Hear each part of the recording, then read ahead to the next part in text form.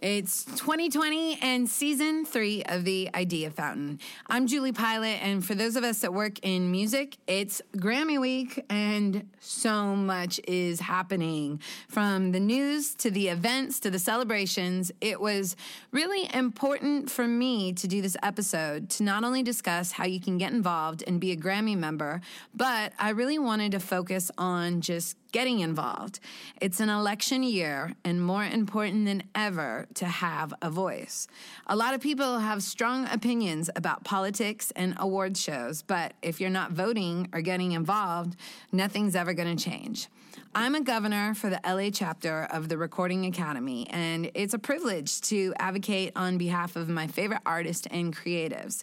The music industry is changing so fast, and if we're not involved in the conversation about the future, who will be? If you want to get more involved in the Recording Academy, do it today. You need to apply by March 1st. More details in this episode or on the Idea Fountain page. No matter what, I hope this episode inspires you to get involved and use your voice this year. We need people who care, speaking up for what matters, and connecting more than ever.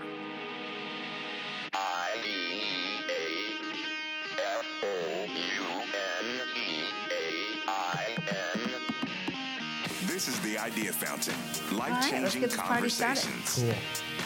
Thanks so much for coming out and hanging out for a live edition of the Idea Fountain. Usually I do these episodes in my house, like a little fireside chat.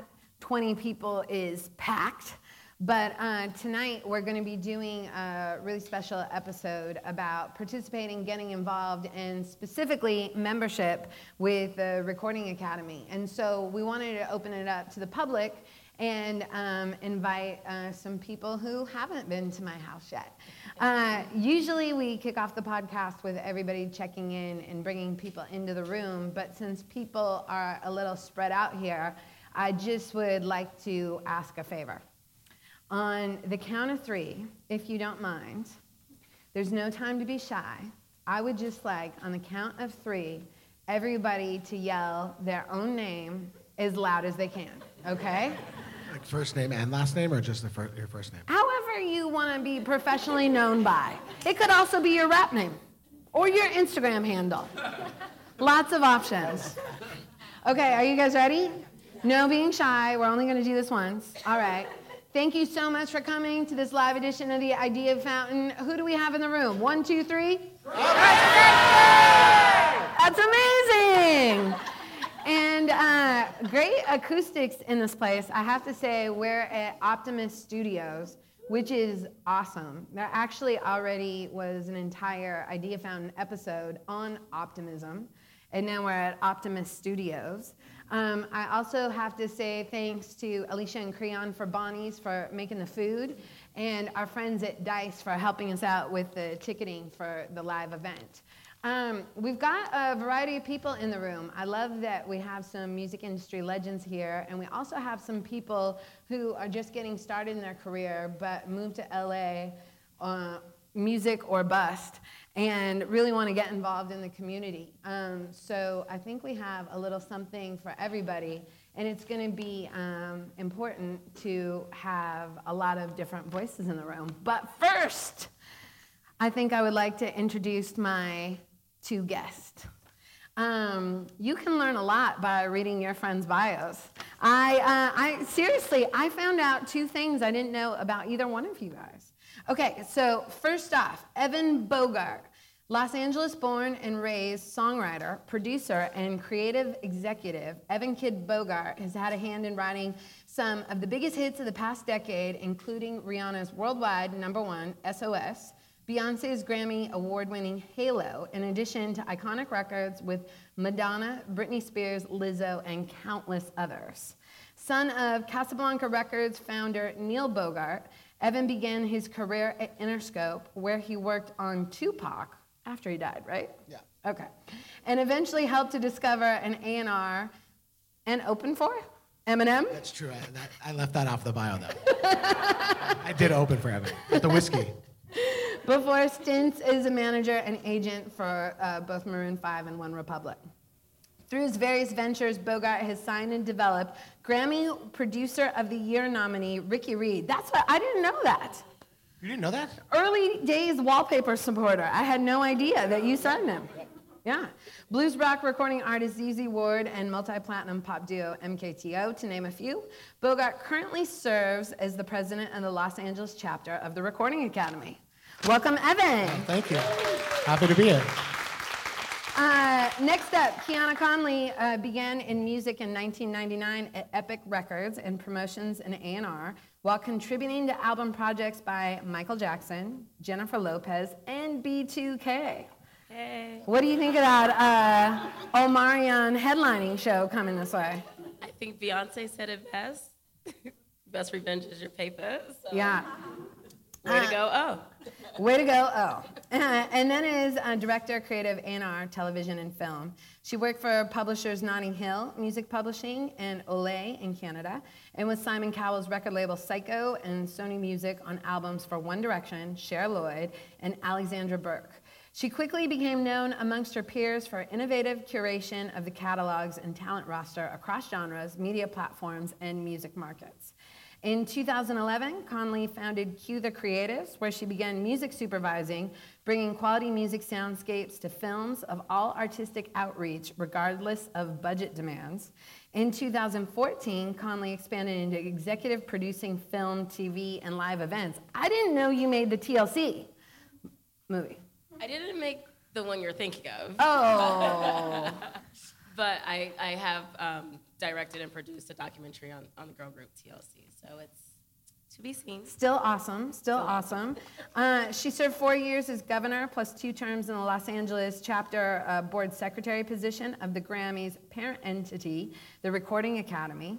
And in 2018, lucky for us, Conley became the executive director of the Los Angeles chapter of the Recording Academy, Grammys, working with the organization's largest chapter and some of today's most influential music creators and professionals in guiding event programming. Membership and board engagement and national and local advocacy efforts for a quarter of the entire Academy membership body through partnerships with Grammys on the Hill, Music Cares, and the Grammy Museum Foundation. Welcome, Qiana. Thanks, guys. I know. I mean, seriously, that's one of the best feelings I get every single time I go to meet with the community of creatives and professionals with the Grammys is I'm just so humbled to be in the room. And, you know, the Idea Fountain has listeners all over the world, and not everybody works in music. So I'm curious, before we dig in on the conversation with the Recording Academy, when in your life did you start getting involved or connected to community? And did you participate at all before the Academy, either one of you? I'll start just because I have the mic. It's easier. Yeah, I think for me, being involved, thank you, I'm sorry, I'm dropping water. Being involved with community has sort of always been important to me. It's meant different things at different times in my career. And as a young girl I'm from the Southern California area, right? So I'm also a little bit of a unicorn in the industry because Evan and I both are Southern California born and raised. And where'd you grow up? I'm from the South Bay. I'm from actually the area that we're basically in right now. Wow. So no wonder you got here so fast. I was here. I've been here. I knew exactly how to get here. So, and my father actually worked, he was a clerk in the post office down the street. So I used to come here all the time. That's amazing. Has it changed a lot? I mean, it has, but not really. Yeah, yes, but no. It's good though. Good change. Okay. So I've been involved with community most of my life as someone who didn't really have a start from family or from necessarily mentors in the industry.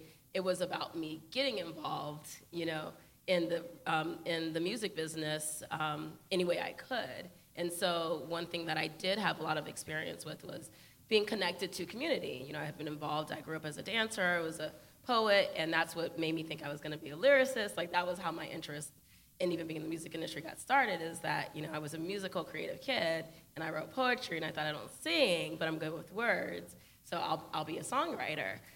which led me to actually not do that. I fell in love with the music business side of it, but I always had a heart for songwriter. So I've always, as you can tell from my bio, I've always been connected to the music creator from the songwriting perspective. And so being connected to community is how I got started. Being connected to the community is also how I got involved with the Recording Academy, because by being a publisher first, it was actually Angela Bibbs Sanders, I think that's her name, who was the executive director at the time of my first job at Notting Hill Music, that did this outreach to young urban sort of music publishers, and just saying, hey, let's all come together, meet at the Recording Academy, and let's just get to know each other. It was a mixer that she held at the Pico location once it was there. And that was my introduction to the Recording Academy. And I love the fact that someone saw me, so to speak, that, I knew I was someone that didn't really have a lot of connections. I was kind of brand new. But it was still a call out, for us to come and be a part. And that spoke volumes to me, was the outreach part of what this organization was doing for the community. And so ever since then, literally, I've been on screening committees, I've been on the board, I'm now working for the Academy. I've had a long history with the Academy, but I always loved what the heart of it really was, which was about connecting to the membership, even as a professional. I was never a voting member, I was always a professional member. I love that. I love what you said. I think that's really powerful. The mentoring work that I do is based off of a principle. It's a Zulu phrase, and it's sawubona, and it means I see you. And I feel so strongly that everybody has value. And I love that as you were just starting out, you were seen, right? And someone recognized your gifts. And just by paying you that little attention, it's like, watering this seed. You've grown to 20 plus years of impact and serving creatives. That's so powerful. Now, Evan, how about you? I have a feeling like when you were going to Beverly Hills 90210 High School, you may have been on the, was that where you went? I only went there for a semester. And really, I kid, because I, growing up in Seattle, was so jealous that there was a high school here that had a radio station in it. Yeah. Right? Did you DJ there? Yeah, I was on KBEV. KBEV. Yeah. I'm so jealous. Who else DJ'd there? Mike Karen. Oh my God. It was me, Mike Karen, this kid Justin Trugman, Cassidy Hoban, a bunch of people. Yeah, we were on KBEV radio. And Mr. Styles, he ran, which is hilarious that his name was Mr. Styles, was the teacher who ran KBEV. Mr. Styles. And Mr. Styles. That's he had no style. Amazing. And where was KBEV broadcast to? Was it on a public access Beverly Hills television? On television. It wasn't even on radio. So you could tune in the classrooms. Did you have Channel 1 in your classrooms? You had Channel 1? That's some 90s I think it was 3. call-outs. I think it was 3. See, in where I went to school, and they couldn't afford to have TVs in the schools, they partnered with this organization called Channel 1.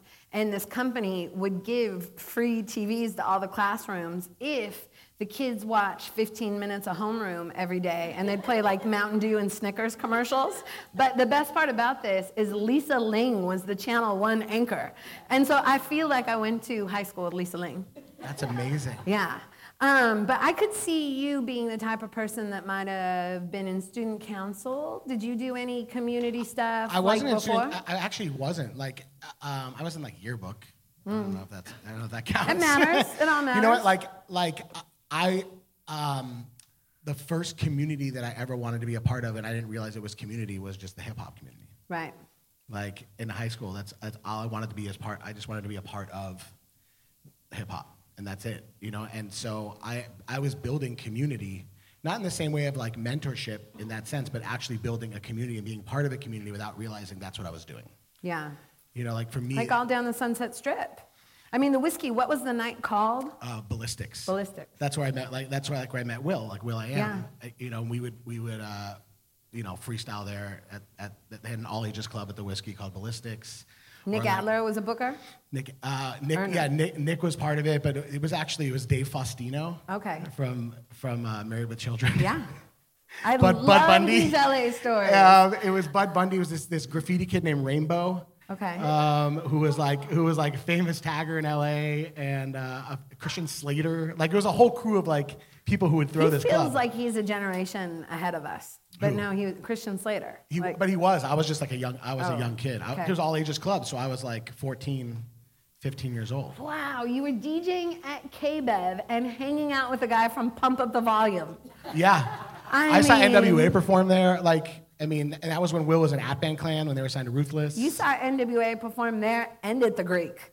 Yeah, that's true. Years later, that's true. Which I was so surprised by that. Yeah. Okay, sorry. But in LA, there was just a lot of like underground hip hop clubs, like Unity, which Big B used to throw. He passed away, but he was like kind of like a staple of like the LA underground club scene, and then even like just freestyling at different places, like City Walk, like Exhibit used to be up there, and like I don't know. It was just to me that was the community I wanted to be involved in, but I didn't realize it was community, and it wasn't with any intention of wanting to like give back or be there for a community. I just kind of stumbled into that, and kind of started building community. Like community wasn't something that was like a part of my. It wasn't a part of like my trajectory. It wasn't until actually I became a songwriter that community became important to me. Yeah. And like fighting for creators' rights, and then actually when I became a member of the Recording Academy is when I started realizing what they did. And how long have you been a member? Oh man, I don't actually know the answer to that question, but I think it's probably late 2000s, early 2000s, yeah. But I grew up. My mom was in the music industry, and every time she would get a ballot, I'd vote with her. Oh, that's cool. So it was like something we did that was like really special, right? So the minute I had enough creative credits, I wanted to vote, and I wanted to vote for myself. It was important to me. And your family's involved in a lot of philanthropy too, right? That's community. Yeah. Well, so again, like I was a part of that, like the Children's Hospital Los Angeles. The Neil Bogart Memorial Fund, which was named after my dad, who passed away, was at the time second to the Saban charity, was the number one in fundraising, and actually led the entire nation on neuroblastoma research, and got a $10 million grant from the government. And the East Wing of the Children's Hospital for decades was the Neil Bogart wing, and so I was really involved with that, but. It wasn't like I was thinking like I'm going to be part of community. It was just something we did. It was something my family did. You know? So philanthropy is a huge part of my upbringing. I mean, it kind of dominated my whole family's life. I think for myself, when I get really involved, or when I get overwhelmed by things that are happening nationally, I have to make a difference locally.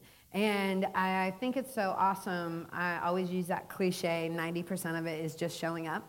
And I think that I have to applaud everybody that's here today, whether you're a member or not, just to get the information and to connect with new people and get outside of your bubble. Evan is the person that conned me into, no, just kidding, that got me into being at the Grammys, and I'm really thankful for that. Me too. The first 2 years as a governor, where like you kind of need the first 2 years just to kind of understand how everything works. Really? Yeah. Say that all the time. You say that all the time? Yeah. Get in and be. Well, I was just saying, like I always say to new governors, like, I know you're excited, I know you have ideas. Just get in and be for like just a little bit. See what it is, and then you can really understand where your impact is. You know? And it might take your full 2 terms in order to really understand that. Because there's so much already happening that we haven't done a really great job of telling people that we do. But I think all of that's even overwhelming, and there's so much there, and you're still necessary. Like your ideas are still needed, but like get in and give it that time. And I want to talk about that tonight. I want to talk about the layers of involvement. For the Los Angeles chapter, I'm co-chairing membership with People Magazine's Sexiest Man in the Universe, John Legend, which is amazing. And John is so involved and so passionate about getting more people involved. It's been really fantastic. But in general, I mean, can you give a broad stroke overview? There's so many people that think that their voice doesn't matter, or like, they don't know what difference they can make. I mean, is there any way you can articulate just why people should show up, or that doesn't matter? You mean in terms of becoming a member or getting? I mean, just even participating, just right? Participating. Oh yeah, I mean, well, the organization itself, people don't realize this. I mean, we're mainly known for our award show, which is a really great award show. It's, yes, the #1 music night, globally over and over again, whether people like our show or not. Those are the ratings, right? But it's a membership organization, right? It's a membership organization first. It was started by people who had decided, like, they wanted to just keep their community, keep their network together, and then offer recognition for the work because they understood each other. They lived this life together, and they wanted to be able to have a place to not only extend it, but to also sort of celebrate it and to support it, to really continue to fight for it. Those sort of 3 pillars, if you want to, give them other names like service, advocacy, and recognition, right, are still the foundational pillars of the organization that we are today. Like, that part has not changed. And I want to call out what you're saying and break it down in even simpler terms, because this is something that the light bulb didn't really go off over my head until this year. As somebody that grew up as an absolute music psycho, and I would have loved to be able to be filling out that ballot with my parents, right? I programmed radio for a lot of years and probably touched and connected with more artists and more music and supported than just about anybody. And I was always a little bit bummed that I wasn't a voter, and I didn't understand. And it wasn't until really this year that it sank in that the voting members are the creatives. And this is really the only association or society that unbiased is run by creatives, and the creatives are voting. And the reason that matters is because even radio, and I'm not saying anything bad about radio, but they have the NAB, which is the National Association of Broadcasters, that's lobbying against things like the Performance Act to pay performers more for getting their songs played on the radio. So technically, if I was, just because I was a voting member on radio, I could have technically been a part of the NAB and voted against creatives. And it's really that deep. Yeah, I mean, and I think that's probably like one of the biggest misconceptions that people have about the Recording Academy is, especially when it comes time to voting or for advocacy issues and whatnot, is that people don't realize that it is an organization that's essentially governed by creatives. Yeah. It's like the creatives, we have the board of trustees and we have the chapter board system, and then we have all of the voting members are people who have had creative credits to substantiate their experience, so that they can vote. And a lot of times people, especially in the voting process, people are always like, oh man, I can't believe the Grammys did that, or the Grammys did that. Grammys didn't do anything. It's the voting members, the people who are actually making records, producing, engineering, songwriting, singing, playing instruments, that are actually the voices behind what wins, what gets nominated, and also helps drive the advocacy, drives the agenda as far as like what we're fighting for. And the Recording Academy fights for all creatives, across the board. Okay, so I want to get to the meat and potatoes of why we're here up front to make sure everybody gets a chance to understand it. I want to really, sure. Yeah, it kind of, I think it'll still tie into where you're going, but a little bit closer to what your actual question of me was, like, why is it important? Like, why does your voice matter? And sitting a little bit further on the perspective of being a professional person with a voice, why it mattered to me is, and I love the way you just said it, because that's what triggered sort of this idea, was like, it's about supporting music creators. Like, for me, if I'm professionally a person who has put my 20 years of a career of support of music creators, even though I don't have the right to vote, why would I not want to be a part of this organization? If the work that I do on a 9 to 5 or 7 to 11:30 at night is about supporting music creators, why would I not want to be a part of an unbiased organization whose entire purpose is about extending, promoting, and fighting for the rights of music creators? Well, and we'll talk whether a little I can bit. Vote or not. Do you know what I'm saying? I agree, and we'll dig in a little bit more on the professional versus creative membership coming up. And I agree with you, and that's why when Evan asked me to be a part of the Grammys or the Recording Academy LA Chapter Board, as a professional, I think the Grammys is the most sacred award ceremony, right? And it's such a special thing for music that even if I didn't agree with all the choices all the time, I wanted to be in there fighting for it and protect what it stood for. So yeah, I agree that professionals should want to support creatives. And we'll talk about some of our goals we have for professional membership. For people here and for people listening who are deeply connected to music, I want to talk about membership. I want to talk about membership, not only how the membership process has changed a little bit, but I also want to really challenge everybody in here who is a music professional to find their too. Qiana, do you want to break down the membership process? Yeah, I'll make it quick and painless as much as possible. So the membership process as it stands today, it's sort of an annual process. So similar to if you were trying to become a member of Soho House or if you were like being accepted into like college or university, right? You have to be recommended, right? And so that's the biggest change that the industry at large has sort of felt within the last year or so is the process feels like it's a bit more difficult, but it's really not. It really is about creating a space and an environment for true music professionals to be a part of the membership as opposed to hobbyists or as opposed to people who are just not as committed to their career. Well, and we didn't want it to be something where if you just paid X amount of dollars, you were a member. Exactly. We wanted, again, it's not Netflix. Right. You don't pay $10 and get all the access you want in life. It's still slightly different. And I think to your point of all the other work that we do, there is a reason why, right? Mm-hmm. It should really have this true, strong heartbeat for music creators by music creators. So the process now is that you have to get 2 letters of recommendation from anyone that's in the music industry, right? So if you're a member and you make a recommendation, it's easy, right? You're sort of pre-vetted, or if you know a member, that person's pre-vetted. But as long as they're, sort of easily verifiably in the music industry, they will qualify as your 2 recommendations. So I like to say if you're an artist and you work with a producer and you have a manager, bam, there's your 2. If you're a songwriter and you write with a musician and you have another collaborator, bam, there's your 2 in the middle of that session.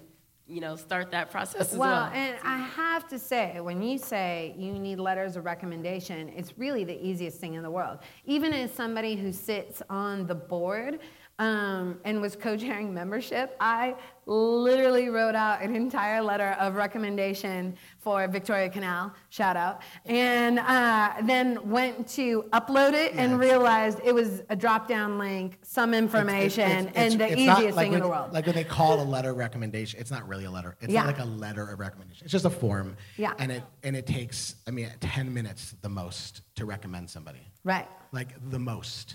10 minutes if you're like unsure what to say and you're thinking about it. So, if you're really passionate about music and supporting creatives, or even who is voting on the side, or getting diversity, more inclusion, think about, as a professional, who are the 2 people you would recommend? That's the easiest way to think about it is like who's already a part of your network, to make it more challenging than what it has to be. If there are 2 people that you're like, this person should have a voice here, those are the 2 people you should recommend, right? Make it simple. The next steps are, if you're interested in being a voting member versus a professional member, you do need to have credits. You have to have 12 credits in whatever respective category you are sort of like submitting your consideration for. So if you're a songwriter, 12 credits on a commercially released project here in the U.S., right? That's the other key, right? Commercially released here in the U.S. So what does that also not say? It does not say that you have to be a U.S. citizen in order to be a member of the Recording Academy. It means you can from anywhere as long as you have product that's being released commercially in the U.S. So at least 12 credits. 12 credits as a songwriter, 12 credits as a producer, 12 credits as a musician. That's what you're also submitting. And then once your 2 letters of recommendation to the same email address, that part is key, right? So make sure they have the same email address for you. Once those are submitted, it will trigger a profile form for you to then fill out, which is kind of like an application. You're just submitting your 12 credits as well as your contribution, so or your creative contribution in terms of what you do. So if you're on tour, you're posting that information. If you're very active in social media, you're posting, those sites. If you have a bio, you post that. If you have a resume, because you're a professional member, you post that, If you're on the roster for your management company and you post that link, it's that sort of information, right? So you want to provide that information. And then that whole process, all of that information gets reviewed by our peer review panels in April, and that's made up of our National Membership Committee. And then in June, we extend invitations to join. And that's when you will hear if you've been, accepted into the Academy.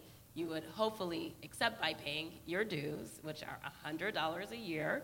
You can either pay it one time, or you can pay for a 5-year membership at $500, also at that same time. And you want to accept by September in order to qualify to then be a participant in the next cycle of awards. Right? And we'll throw a big party. And we throw a big party. We like to party. We like to party. No, yeah. Shout out to Beyonce. But yeah, we like to have fun. So we'll celebrate you coming and welcoming the family and all that good stuff. I just want to reiterate too, again, like she said, peer review process. Again, it's literally creatives and professionals who are looking at the people that are applying and reviewing whether they should be sent an invite or not, right? It's not like hidden people behind like a wall somewhere that you don't know. It's like, again, it's your peers. It's your peer review process. That is the key to the entire Recording Academy. It would be really smart if you want to get involved to just knock this whole process out this month, because the awards are coming up and the deadline is in March. So March 1st. There's no time like the present. Please don't wait until February 28th. Don't do that.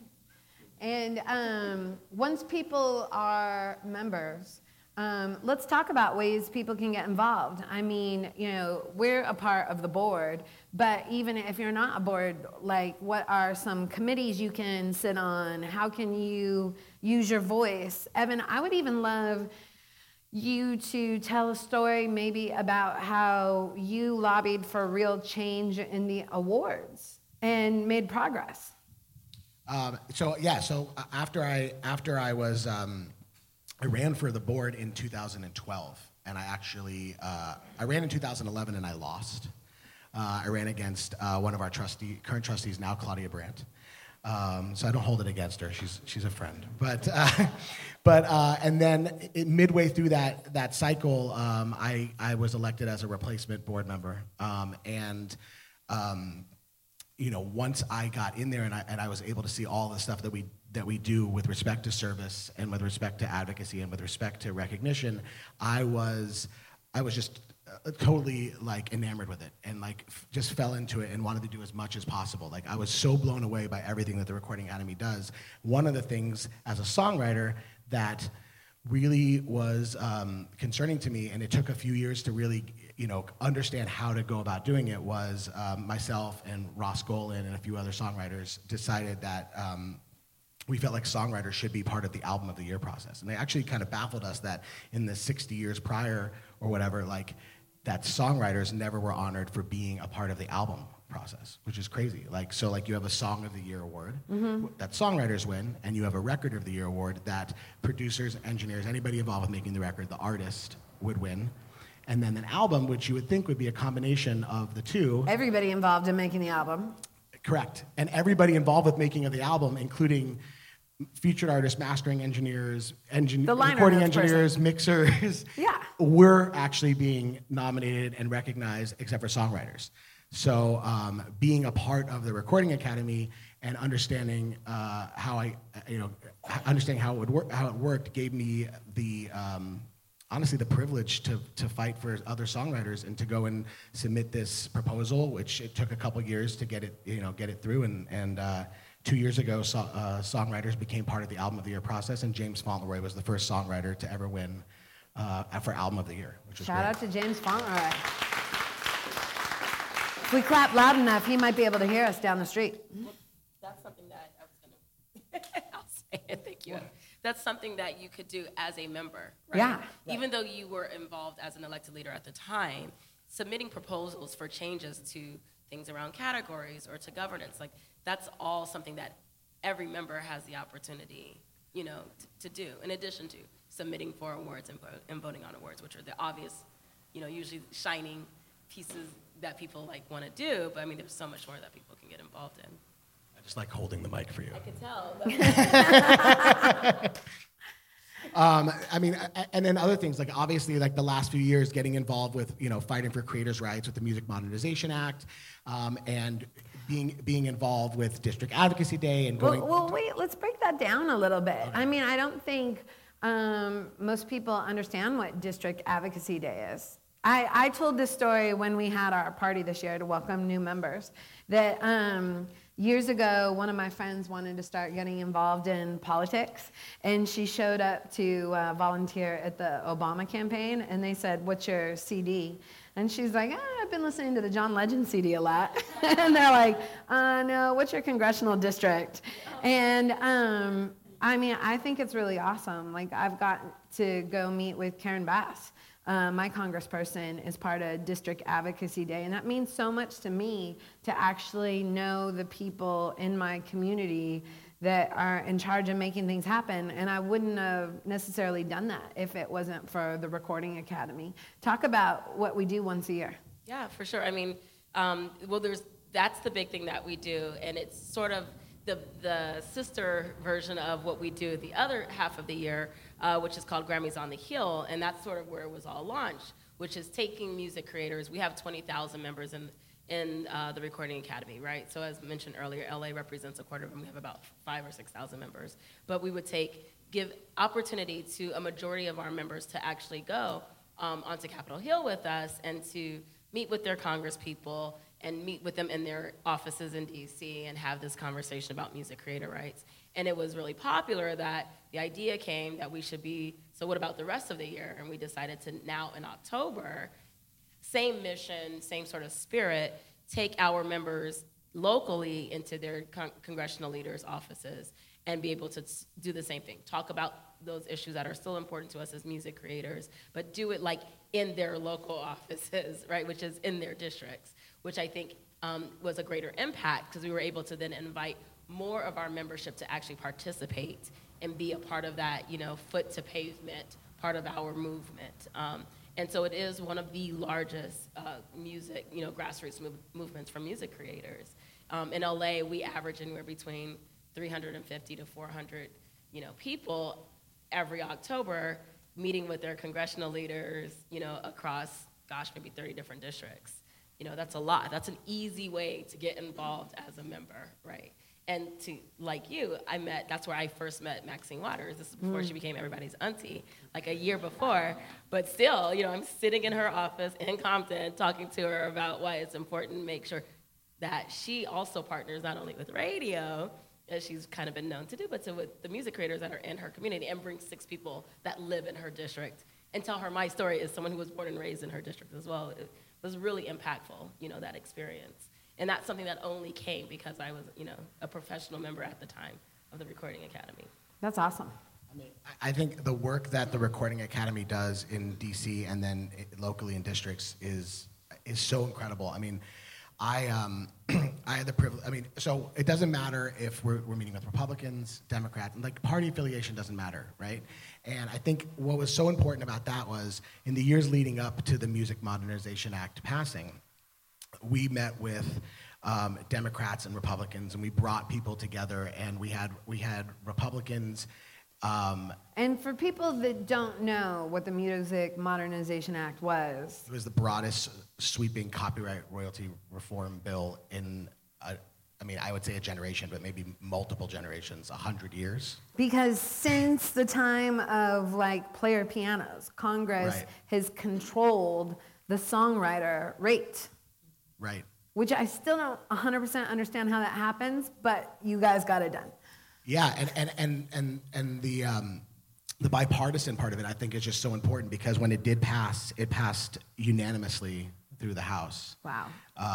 And I think unanimously through the Senate as well. It just unanimous. Everybody was behind it. But it was really interesting. When I met, I kind of had an easier. I led twice District Advocacy Day to go see Congressman Adam Schiff, who has now become, a superstar of the news with everything going on in DC. But he's always been such a big supporter of everything. But it's been we have members of the board, like our secretary Jeff Greenberg, who went in and helped convince Daryl Issa to come on board and support our bills, and we've actually been able to sway a lot of people to get behind it. And again, like when it passed unanimously. There was no opposition.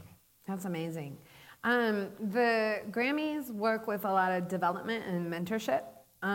There's Grammy in the schools, Grammy Camp, there's Grammy U, and there's Grammy Next. Or just Next. Or Next. Still Grammy Next. But so essentially hitting high school, college, and the future of the music business. It was really fun. I'm really passionate about the Next crew. We've got some amazing musicians a part of it this year, like Michael Brune and Grace Weber and Eden. Yeah. And I really have a lot of compassion for musicians because the music industry is crazy right now, right? And everybody's kind of Lewis and Clarking their way through, trying to navigate new models and opportunities, and to be a part of Next. Some of these artists that are a part of Next have already been nominated for Grammys, but they need that support and that mentorship. And you can get connected with some of the biggest people in music, but in order to qualify for Next, you need to be a Grammy member. Absolutely. It's a program that is sort of spearheaded through our chapters, and not every chapter of the 12, there are 12 chapters, by the way, not every chapter of the 12 offers a Next program, but definitely in Los Angeles, it's become something very dear to us in terms of our board and prioritizing it, and it's definitely something that we see as a robust part of what we offer to members. You do have to be an existing member.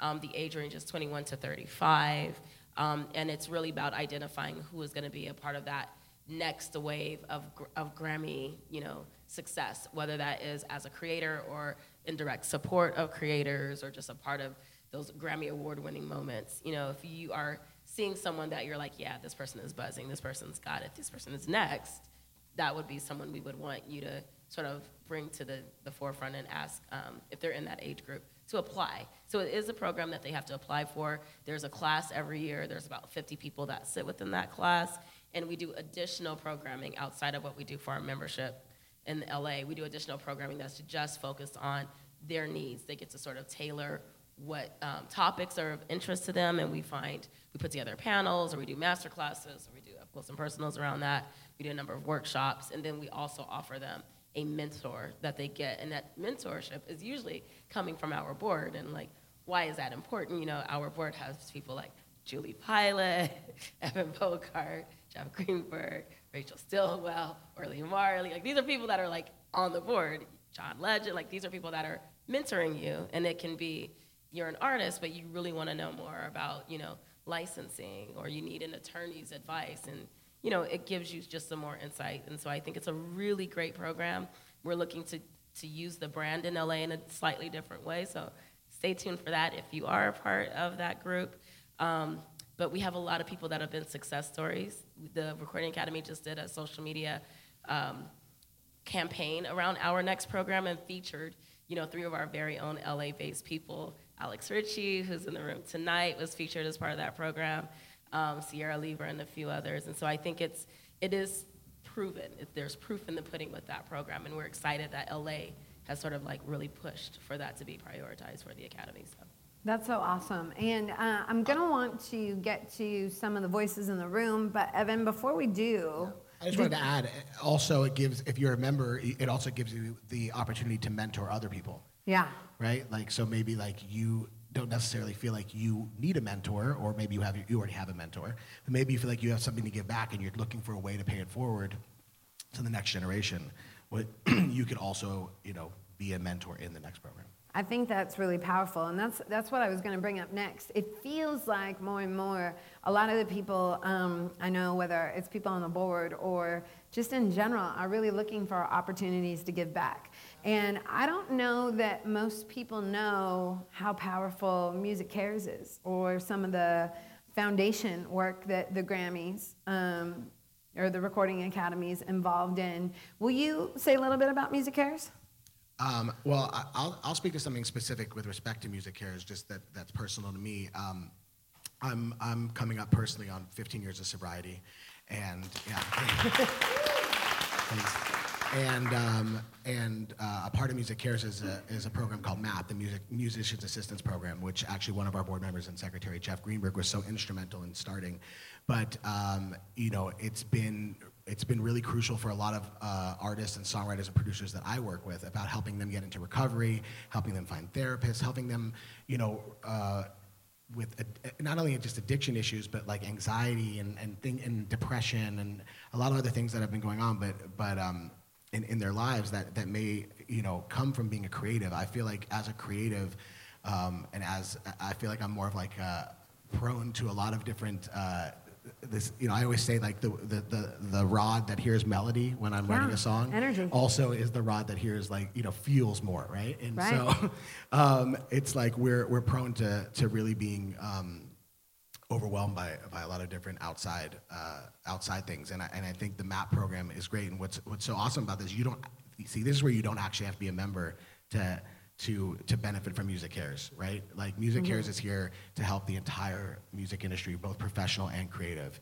You can get assistance for any of that. And so I've had recording artists get into rehab, literally save people's lives, you know, through the MAP program. Well, I've recommended Music Cares to some of the biggest music managers in the world that had like successful artists, but were really scared about losing them and didn't know the right way to talk about it or approach it. And then, you know, even outside of recovery, I've seen Music Cares step up, like a little band going on their first tour, and 3 steps along the way, their van with all their gear gets stolen, right?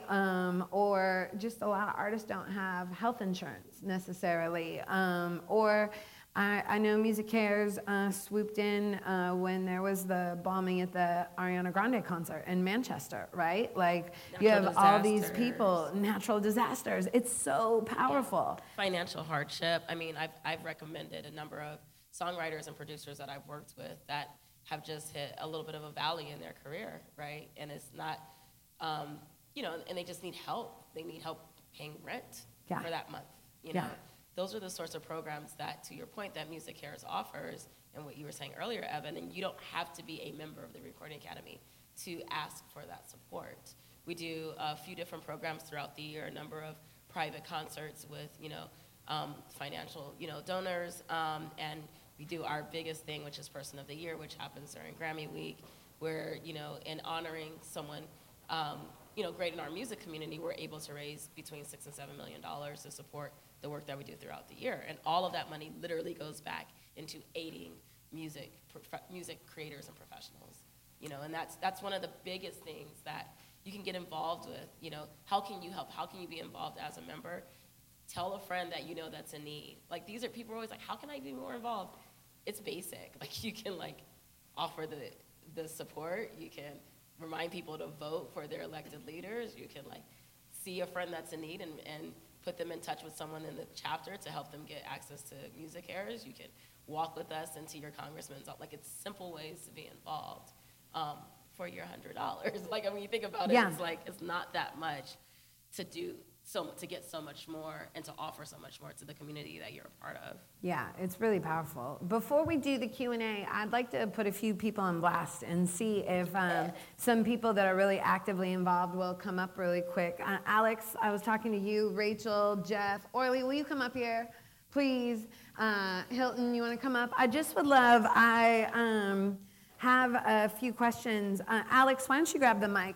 Will you talk a little bit about how you've been really passionate about membership and getting different groups involved? Yeah, for sure. So just like a quick overview, because I think it is important. I started in music in 2008 when I was still in high school. And as you all know, it was a very different time in entertainment. It was a very different time for diversity.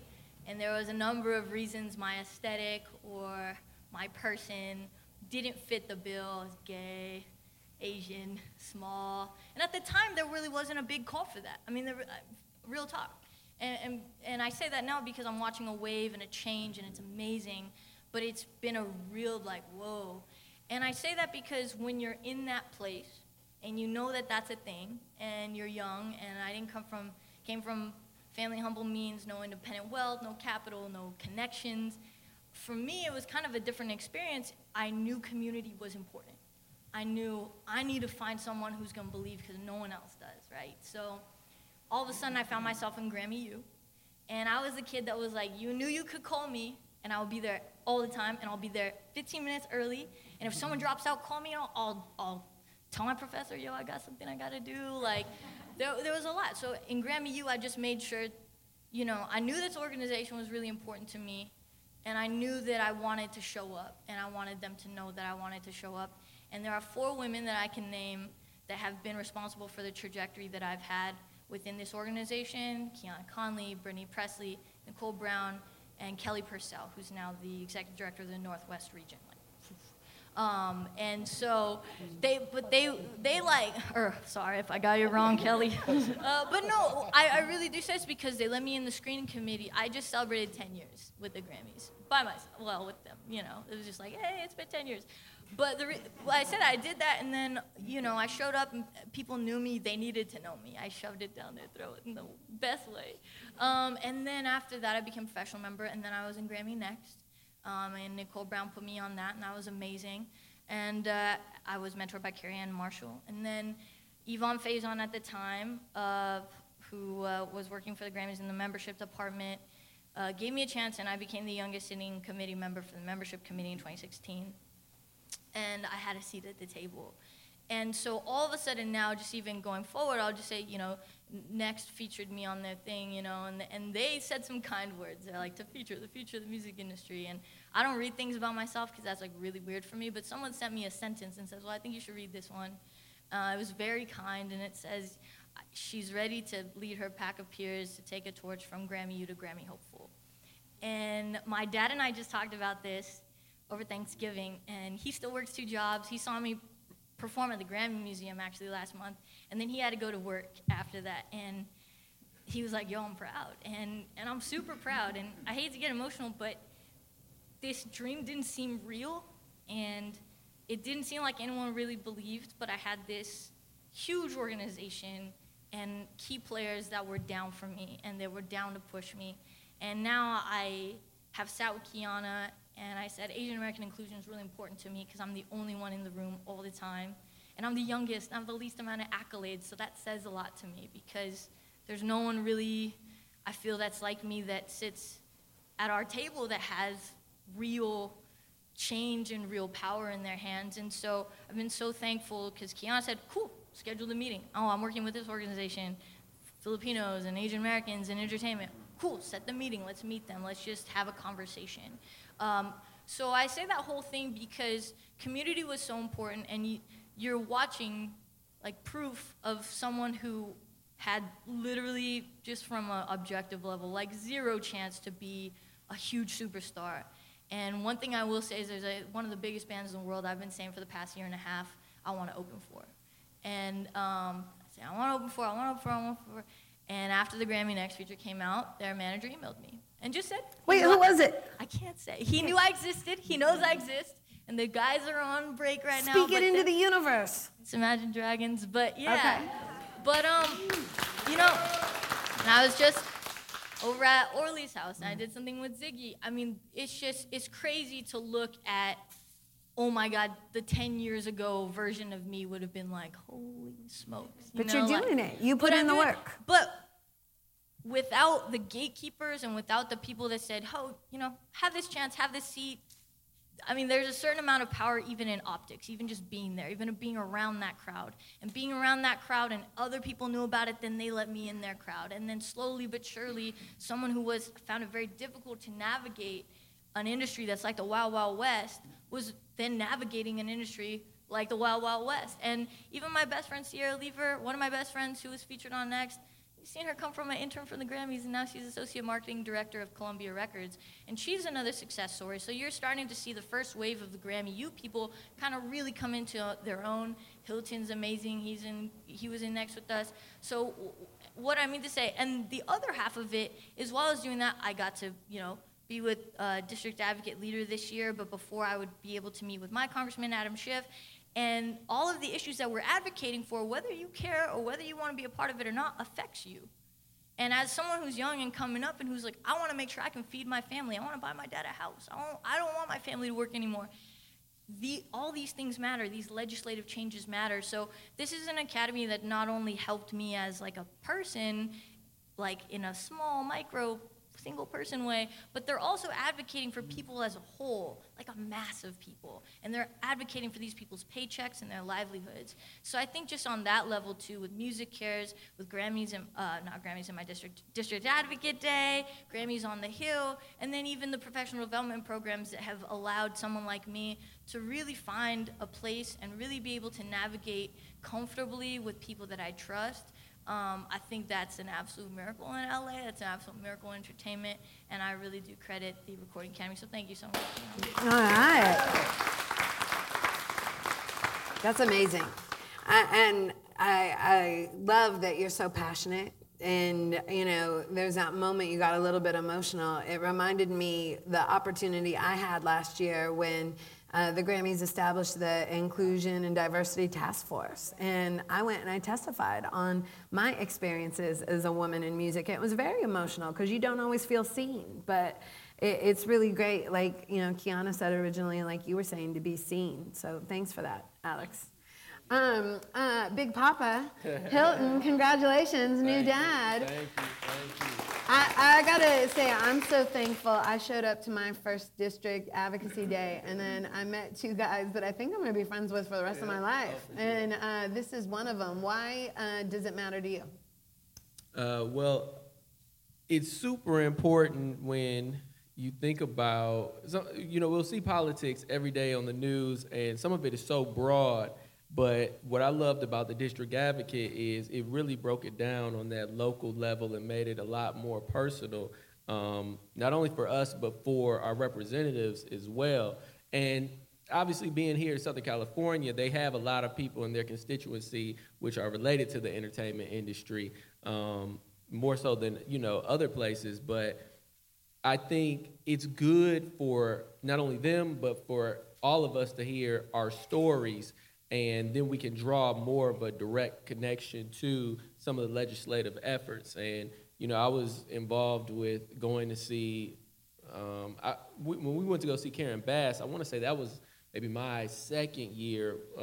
The first time I met with her, and it was her first time hearing about the issues, and we actually got her to co-sponsor at that meeting. Wow. And, you know, I was a part of the team that, you know, was just speaking about some of the different experiences as it relates to myself as a creator, and just the lack of some of the, I guess, policy that could have been in place that would help. So anyway, I think just sharing your story, because I always start off the conversation, I ask the representatives, you know, what's your favorite song? Who's one of your favorite artists? How do you listen to that if you want to hear it? They say, oh, well, you know, maybe I'll go to YouTube, I'll pull this, that, and up, and, you know, I'll bring up an example of, well, you know, I'll share with you a song I did, and it got this many plays on Spotify or YouTube, and the royalty I got for my percentage of that song was 17 cents on 1 million plays. Yeah. They say, really?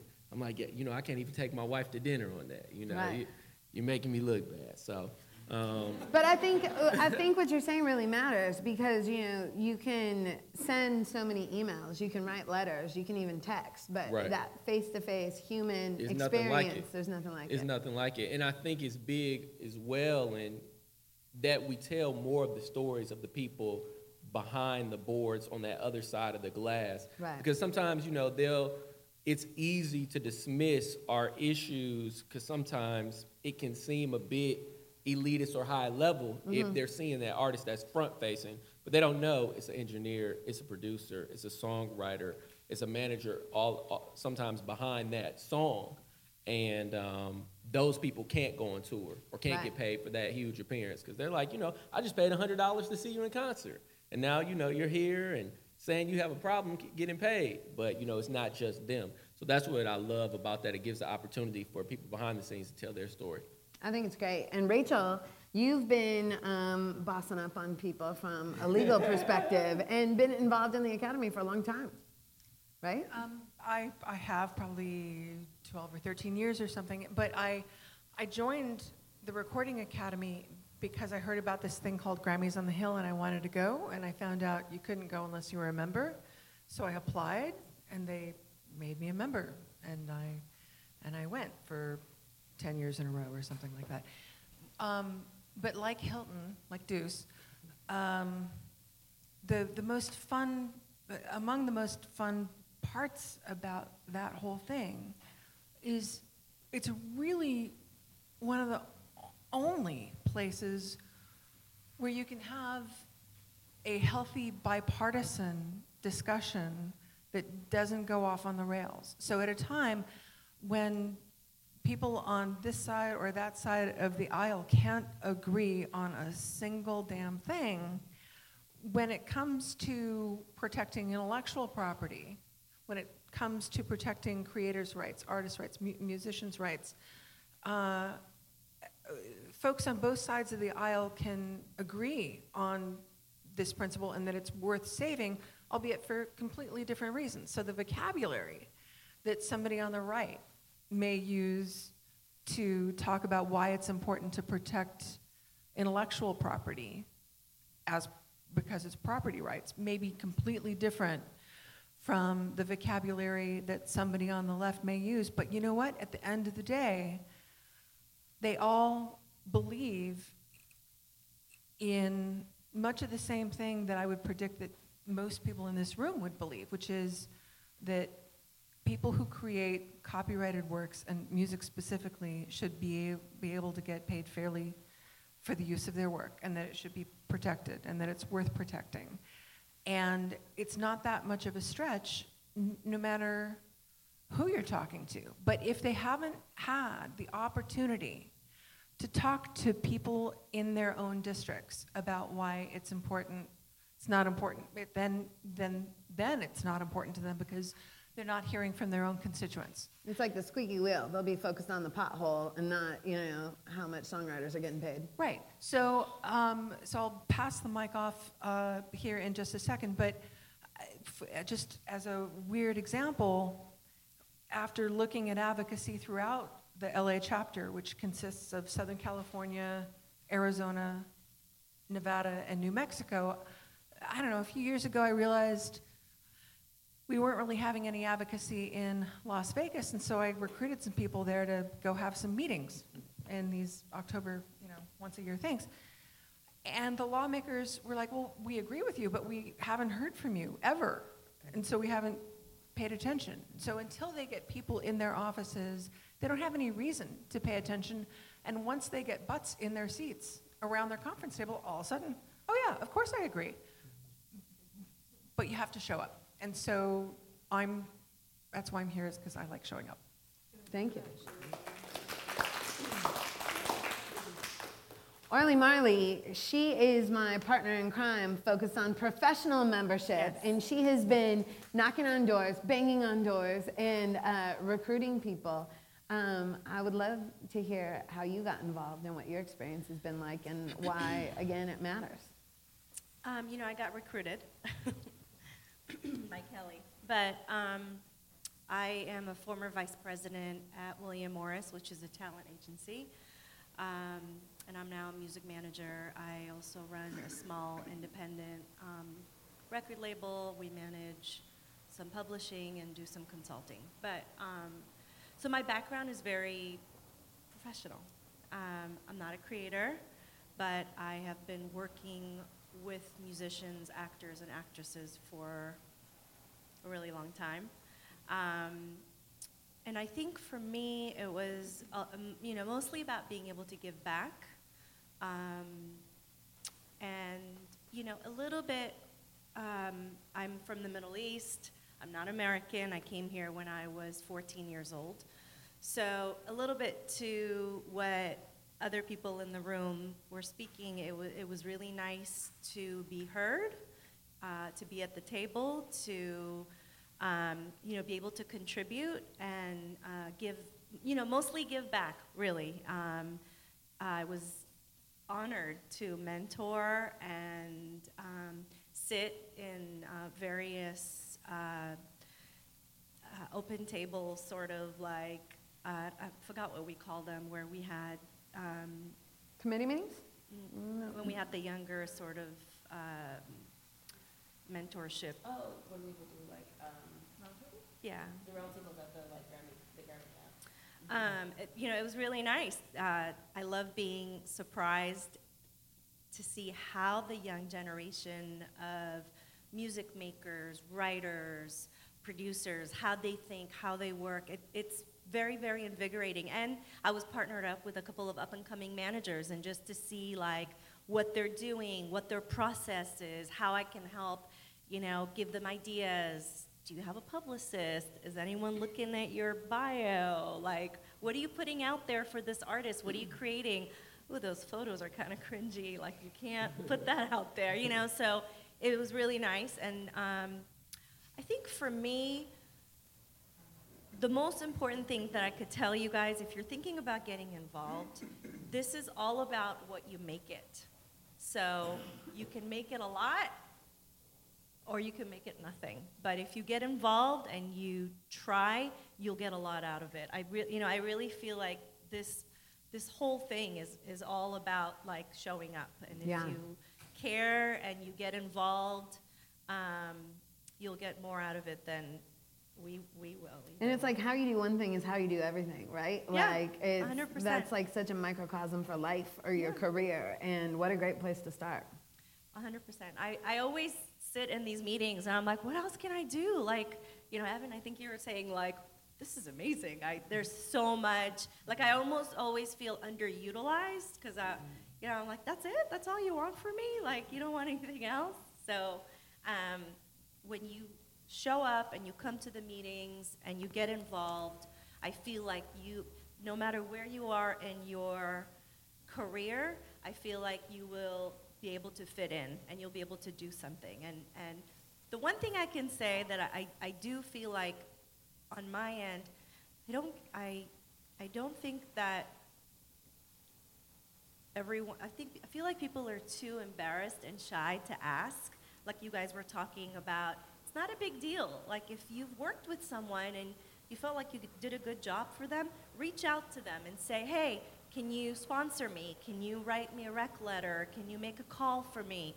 Like, I get so many emails and they're always like, everyone's so hesitant. Like, do you mind? Like, I want to get involved. Like, yeah, I'll do it. Like we want to give back.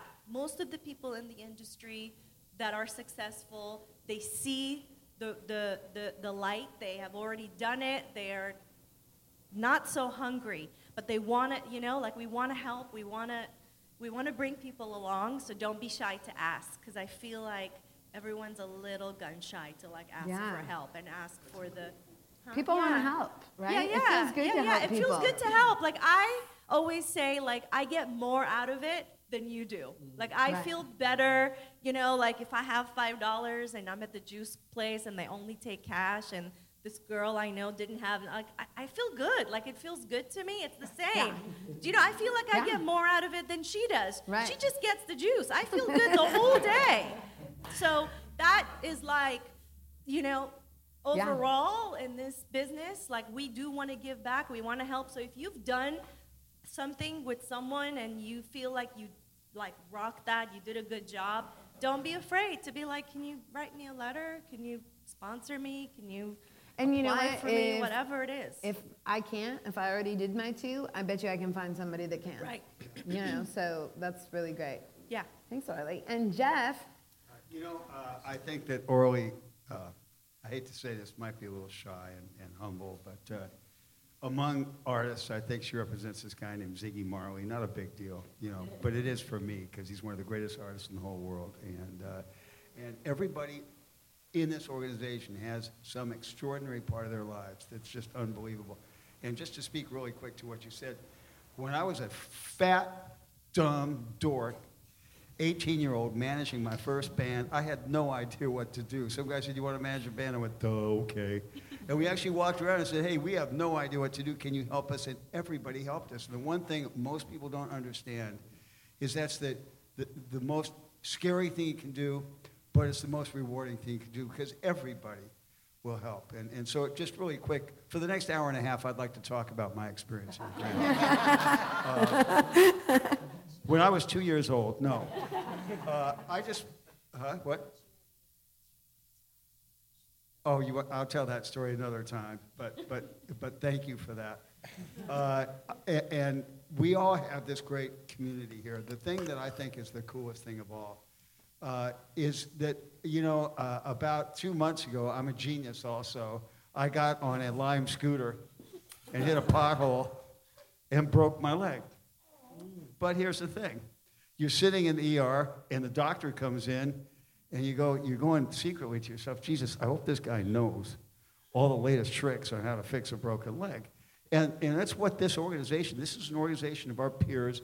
If you're going to be an orthopedic surgeon, or if you're going to go see one, wouldn't you want the guy that's hanging out with all the best orthopedic surgeons, wouldn't you? I would, for sure. And what this organization is, besides a wonderful organization, does so much.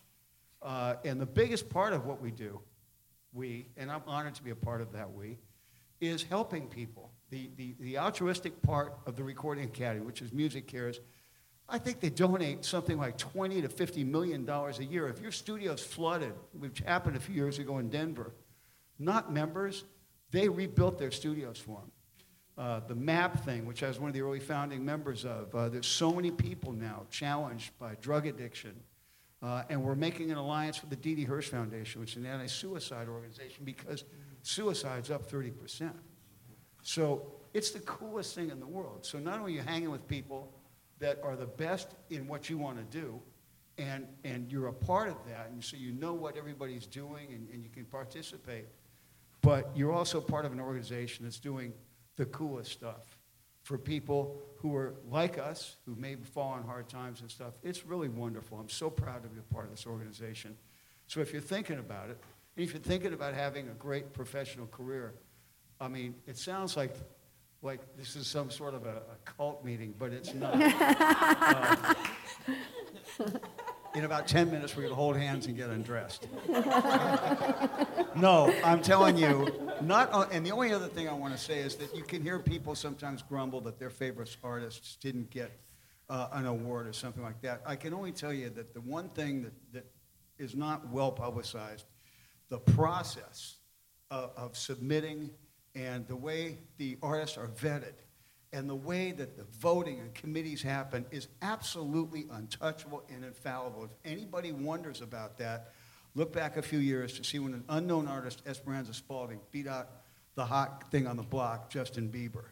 It's great in every way. So if you're wondering about this, if you want to get involved, real quick, I want to tell one other quick thing. I'm sorry, I am taking 2 hours. I'm sorry, I'll be almost done.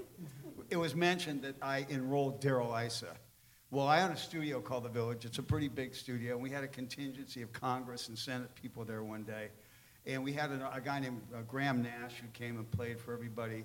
And these guys are there, these senators and congressmen, especially a guy named Daryl Issa, who was really erstwhile Republican.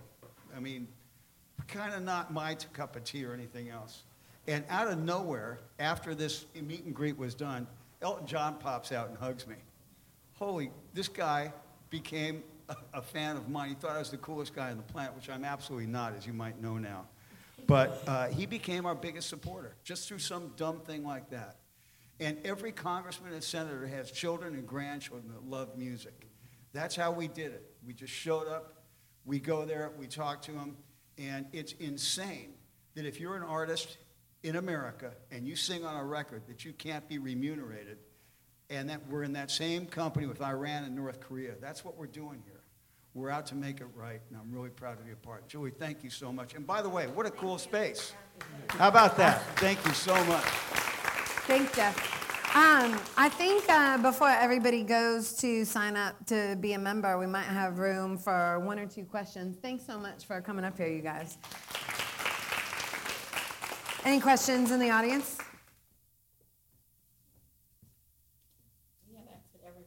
We've answered. We were very, very, very thorough. Anything else? Evan or Qiana, that you want to add before we wrap up? No, I'm good. I think we discussed everything. I don't know what else we could add to it. I really am thankful that everybody came out, and I'm thankful to you for getting me involved. And I mean, I really believe it's such an important time in music, right? As somebody that works in music and tech, I think we have barely scratched the surface of how much change we're going to see.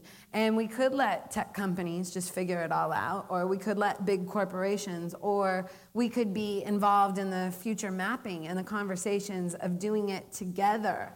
When we talk about the professional committees, a lot of times, I don't necessarily want to just go hang out with other radio people. I don't want to just go hang out with other streaming people. I want to talk to the artists and the A&Rs and figure out the future together. I do want to add though. I just think that, as a creator myself, having this organization that I know that is there for me and that is there to fight for me, and that I can then also be a part of that. You talked about community at the beginning, and it's a community that exists that you can plug into, for either to, get something from or give something to, and both, and I think that's what's really important about the Recording Academy. It's a huge community. It's 21,000 people in the community, and in LA, it's 5,200, 5,300 people in the community. It's a community you can plug into right away. So if you feel like you don't have a community and you're looking to plug into a community and you want to give back or you want to be a part of something, this is it. Show up. Qiana? I'm gonna add too. I just want to say thank you, Julie, for putting this together. Thank you to Optimist and the Idea Fountain, because I love having voices and passions and intentional, mindful people like you in our community. I think it says a lot about who we truly are as the Recording Academy, as opposed to a lot of the other things that are said about us around just if somebody wins an award or not. I think people that are part of it saying, like, no, let me open up the door and show you what this community is and why it's important is necessary. And so I just wanted to publicly thank you, for not only participating, but also like doing the work and then creating the platform for the work to continue. So thanks for having us, and thanks for everyone for coming out. And lastly, Julie, I just want to add that thank you. I mean, honestly, like this board this year wouldn't be what it is without you and your involvement and your leadership. And thanks, guys. El Presidente. Well, I really appreciate it, and we're going to hang out for a little bit if anybody has any other questions. And if people want to know more about membership, who should they contact? Well, I want to shout out Brittany Presley, who is our LA chapter membership manager. Wave your hand. You can actually speak to anyone that was called out by name today, because we all are a point of contact community to all things membership. But if you want some very specific directions on how to move forward quickly, either myself or Brittany, and again, anyone else that was sort of called, to the front can help you, and we're happy to get that information. In general, you can email membership.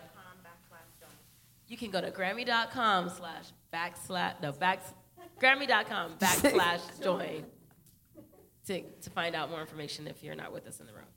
All right, thanks again, everybody, for hanging out. Thank you, Qiana. Thank you, Evan. Thank you, Rose, Optimist, Bonnie's, Dice. And it's a wrap. All right, best of luck to all the nominees this week at the Grammys. I've never had a harder time deciding who I want to win. I mean, Album of the Year, I would say Vampire Weekend. Best New Artist, Rosalia, Billie Eilish, Lizzo, I can't decide. What an incredible year for music. To get involved and potentially vote for the Grammys, make sure you sign up to be a Recording Academy member. You can go to Grammy.com/membership.